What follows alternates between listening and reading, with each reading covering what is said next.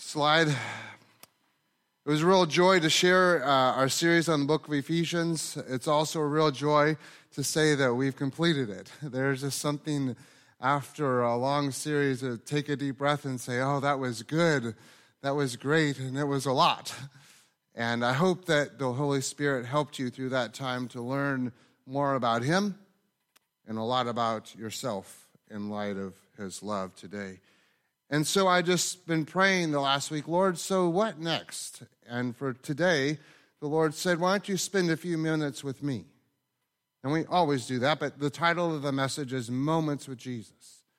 And we're just going to look at a few moments in Jesus' life when he was kind of hit between the eyes with the events of the day. He was moved upon by the actions of someone around him. He was touched in a special way. And we all know these stories. They're very well-known biblical accounts. There's nothing new under the sun here. It's just going to take for a few minutes today to be reminded of what mattered to Jesus, to be reminded of what moved him, so that as we understand ourselves in the light of being in him, dwelling in his presence and his presence dwelling in us, that we also are moved by those moments in our life as we worship him for the way he was moved by those events in his life. We're going to have a couple of different things going on today. I'm going to read a little bit of scripture to get us started. We're going to have a couple of videos as we go through and other scriptures, so we're going to mix it around today. But if you have a Bible, if you have a device, or however you would read the word, or up on the screens, I'd invite you to turn to the Gospel of Matthew chapter 9. Matthew chapter 9, you'll see the words on the screen up there as well. Starting with verse 35, reading through verse 38. Jesus went through all the towns and villages, teaching in their synagogues, proclaiming the good news of the kingdom and healing every disease and sickness. When he saw the crowds, remember that phrase, when he saw the crowds, he was moved with compassion upon them because they were harassed and helpless, like sheep without a shepherd. Then he said to his disciples, the harvest is plentiful, but the workers are few. Ask the Lord of the harvest, therefore, to send out workers into his harvest field. Jesus was moved by the needs of the crowd. He was moved by the needs of those that he saw out there. I think we can get that on the screen. Or not, we're stuck. That's okay. No, we can go back to maybe we lost it. But he was moved by the needs of the crowd. Most of you heard preach on this before, but in the original language, it really says that when Jesus saw them, when he saw their hurting, when he saw their pain, when he saw their circumstances, it was like his gut was turned inside out. There it is.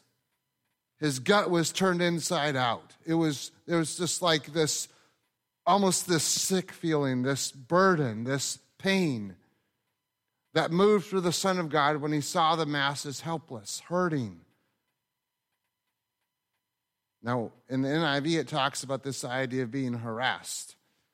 And he's been healing and curing and trying to help all these people with every different kind of malady that you could think of.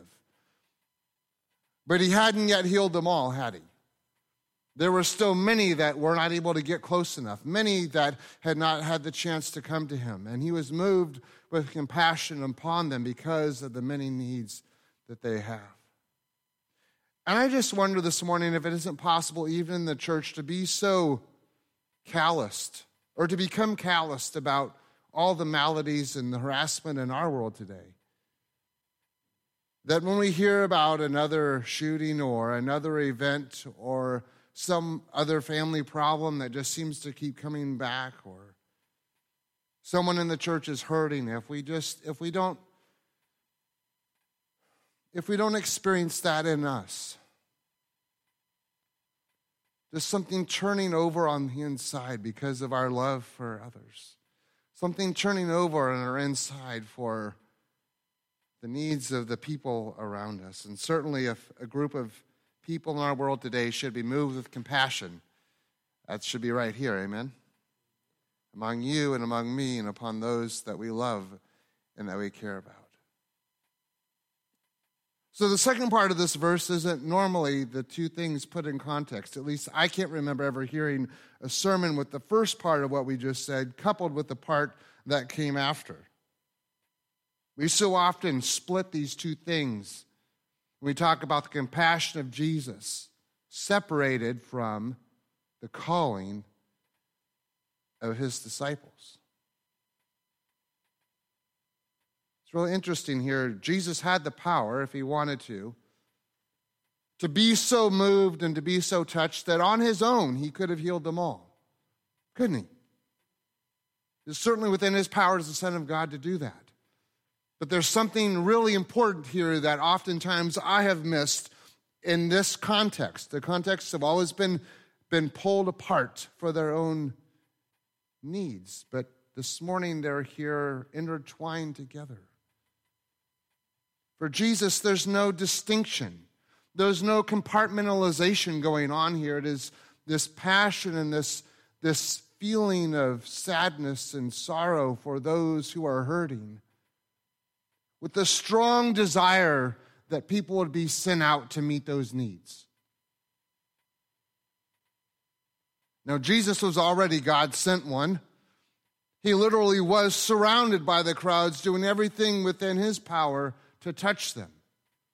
But even as the Son of God, with all miraculous power at his disposal, his next words out of his mouth were, "To you and to me, pray that others would see them the way I do and be sent out to do what I am doing." Now, the temptation is to be a little too literal and, well, I need to think about this exactly the way Jesus did, so I hurt for other people, and I'm going to pray that someone else will go. You ever done that? Oh, man, there's such a need out there. I'm going to pray for brother so-and-so 3 pews up from me, that they will just get their heart right with the Lord, and they would get on fire, and they would go. But Jesus is talking to all of us, really, I think, praying that all of our eyes would be opened to the needs of the crowd around us, that we would be moved with compassion enough that we would be compelled to become a part of the solution that Jesus came to usher in. There's a beautiful moment in Jesus' life and his ministry. It's unforgettable, at least to me, to think of how Jesus was so touched by something that was, like in our day, so normal. It's normal to come from a broken family. It's normal to suffer abuse almost in our world today. It's normal to turn on the TV and see a shooting. More normal than it's ever been before.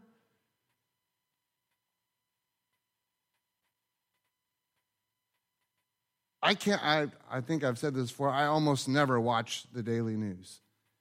It just calluses me to all the things that are going wrong, and I get so overwhelmed by the news that I get distracted from the person next door, the person on the phone, the person across town that God wants to open my eyes and my heart to, that I wouldn't just have a feeling of sorrow, but God would have flowed through me enough that I became a part of his healing solution in the middle of someone's pain.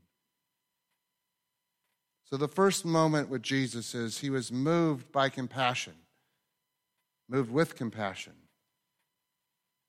in the ways that we've talked about. Secondly, you'll see on the screen, he was moved by authentic faith. Jesus was moved by authentic faith. It's in the Gospel of Luke, chapter 7. If you want to turn there, we can go hopefully to the next slide, or maybe nothing's working right today. That's okay. God cares about that too. He was moved by authentic faith. Most of you know the story of the centurion. He's a man who came to God with a faith like few others. One of these moments where Jesus, the Bible says, marvels at this man's faith. Let's watch it together.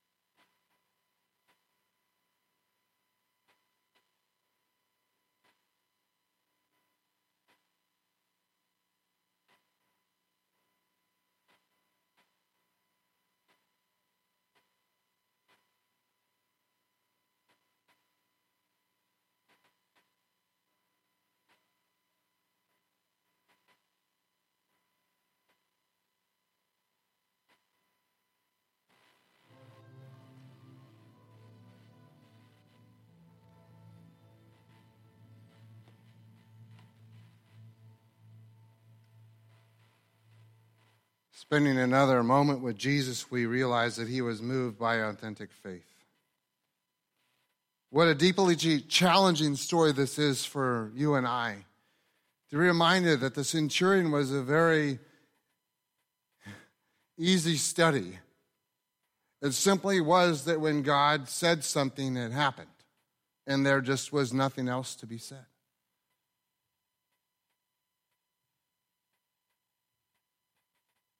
When God speaks, there's nothing else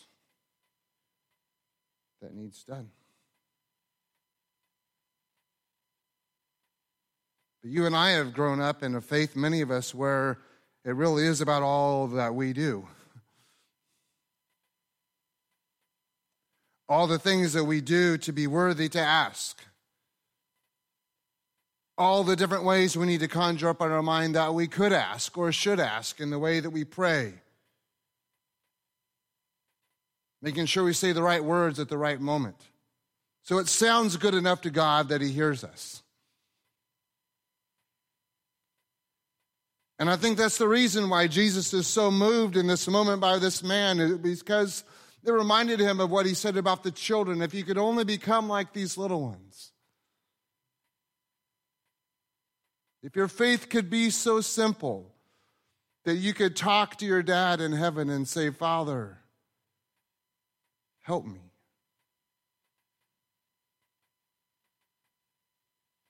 He was moved by an authentic faith that he seldom found even among the religious of his day. That should say something to you and I. It does to me. But for most disciples, we really struggle with this simple faith that's way too complicated. And you and I know life is hard to understand. It's hard to believe sometimes.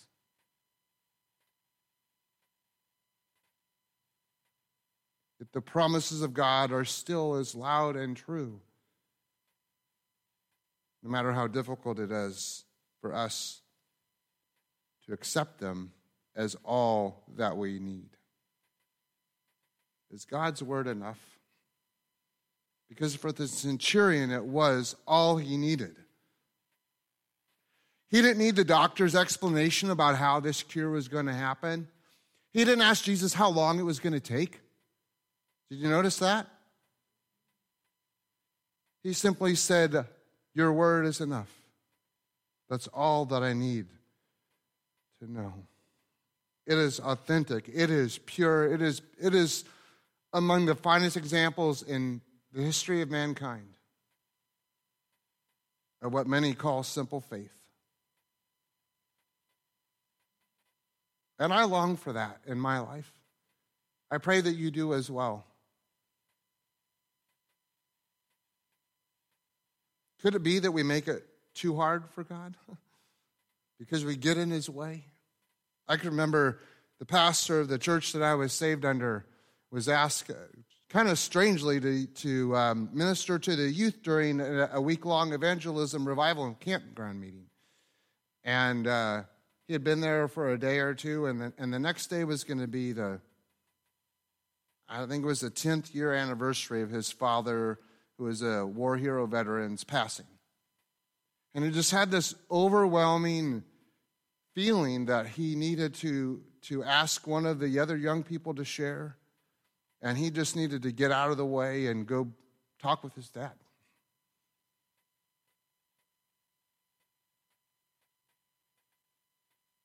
The challenging thing would have been to argue with God and say, no, I'm called to be there, and I'm being paid to be there, and who's going to talk to them if I'm not there, and what is this other person going to say? And he was like, I wrestled with that for a couple of minutes, and then I just said, yes, God. And he left. And I was there that night. And every one of those teenagers gave their heart to God. Because one person was able to just say yes. Just able to say yes. And those lives were never the same. Their churches have never been the same. The kingdom only will tell the value of simple faith. in our lives? How might God challenge you in your life? Don't make it complicated. Don't get overwhelmed with the what ifs and the maybes, or even the how or the whys. Just say, God, you are enough for me. He was moved with compassion by the needs of the harassed, of the crowds. He was moved by authentic faith that few of us truly have. Kind of goes along with the first one, but third is found in the Gospel of Matthew, chapter 23. If you want to turn there, we won't have it on the screen, but Matthew chapter 23, we're saying that Jesus was moved for Jerusalem and he saw their lostness. Doesn't have it in the NIV, but in other versions like the English Standard Version, it says that Jesus came to Jerusalem and he wept over them. And then these are his words starting in verse 37. He just kind of, basically hell was going to come down to earth because they weren't willing to accept the gospel. And then verse 37, Jerusalem, Jerusalem, you who kill the prophets and stone those sent to you, how often have I longed to gather your children together as a hen gathers her chicks under her wings, and you were not willing. Can you hear the heart of a father there? The heart of God the Father speaking through his Son.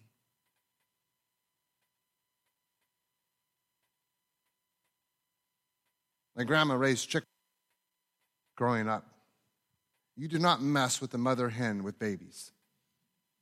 Unless you have really thick rubber gloves or leather gloves, some kind of protection, or you will not leave there without blood being spilled. Jesus loved us so much that he came to spill all of his blood so that he could be the one who gathers us close to him.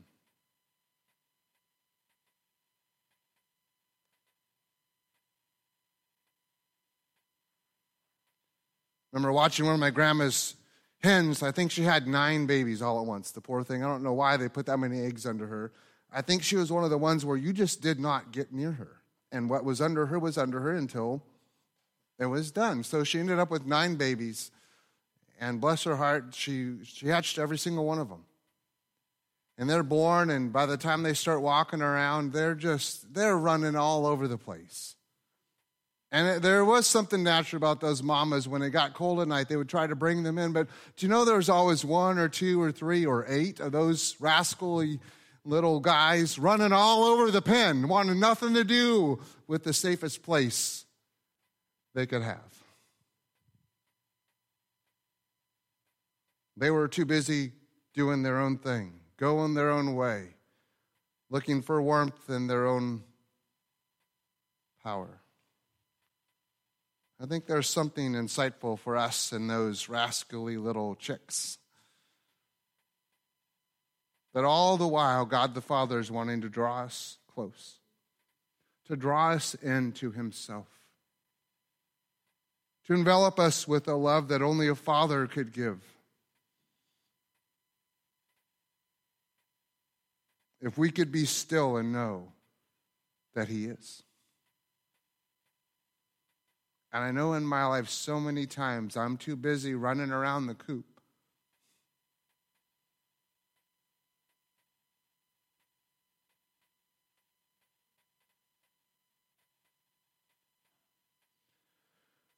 that I've missed feeling that love and knowing it.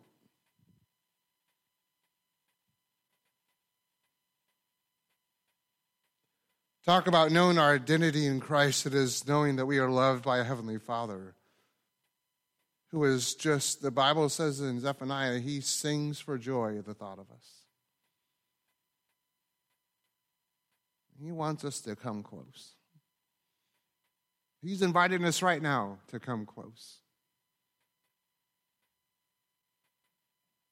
If we'll put our eyes on him and allow him to draw us in.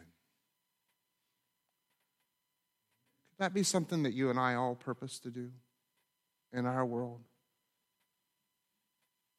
whether we're a student or we're stay at home, whether we're working full time, whether we don't know where we're going. All of us need those moments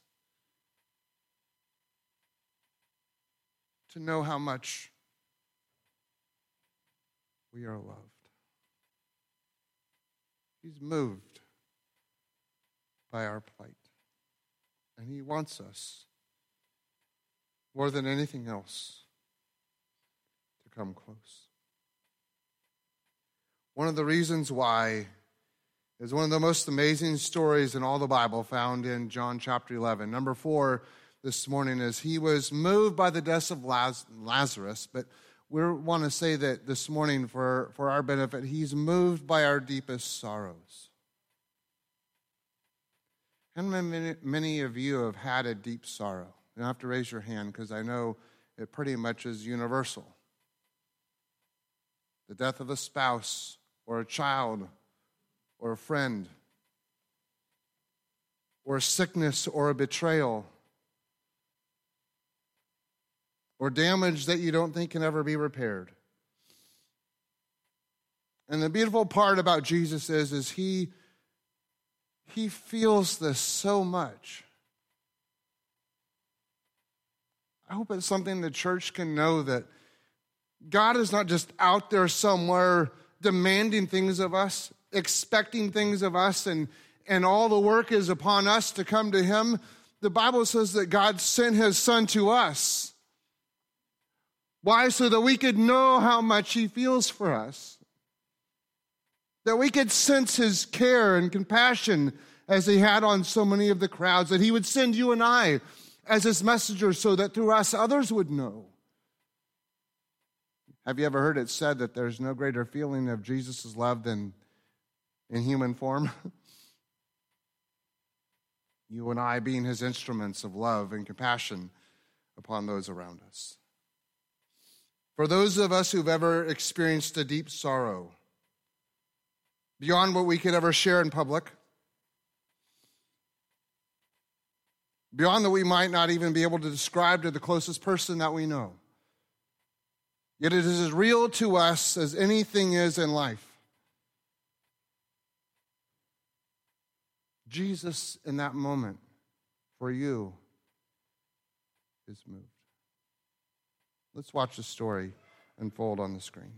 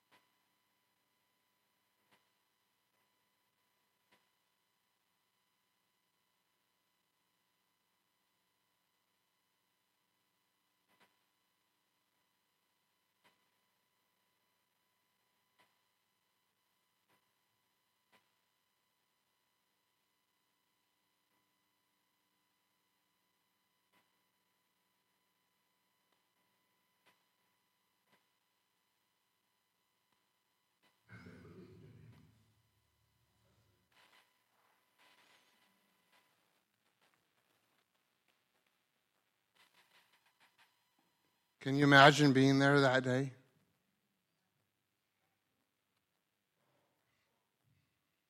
Been praying about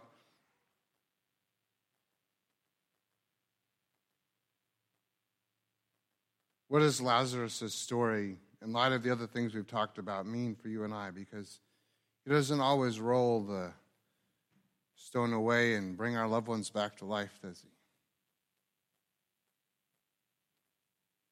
Did you catch his prayer to the Father? So that everyone would know that I am who you say I am.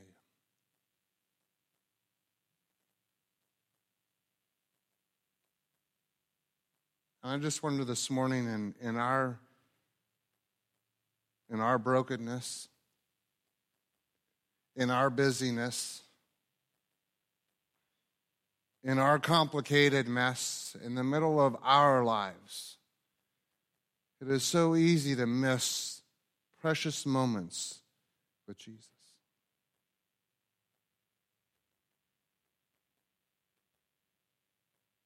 In your life and in mine right now, I wonder if there's a stone that God wants to roll away so that others would know through you who he is.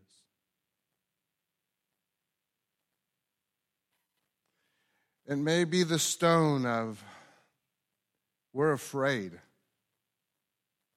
or it's too difficult to just be gathered in close, and yet he woos us. It may be that we're really struggling to just say, God, you are God in this, I believe. And let it go with those two words, I believe.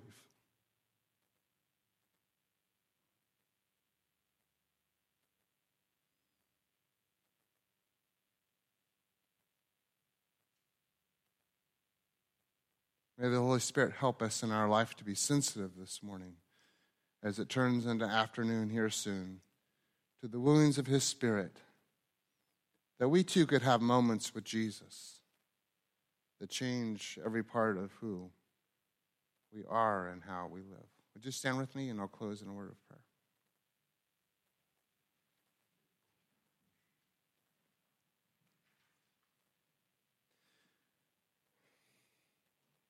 God, I thank you this morning that we do not worship a creator who is far off and distant. But in these Bible passages, we are reminded that he comes so close. Oftentimes, it's a little bit too much for us.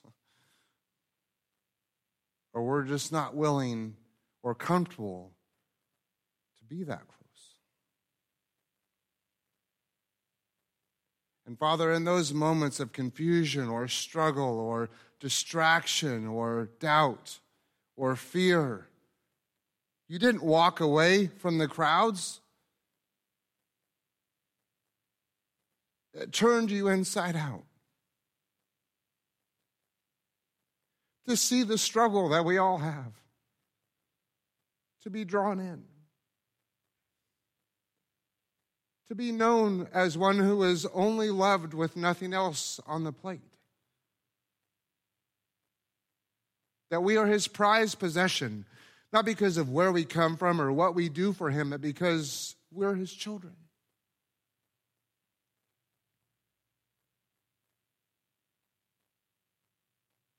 Lord, in our loss, give us moments where we know that you feel that. There's that level of intimacy with you that we know we are not alone.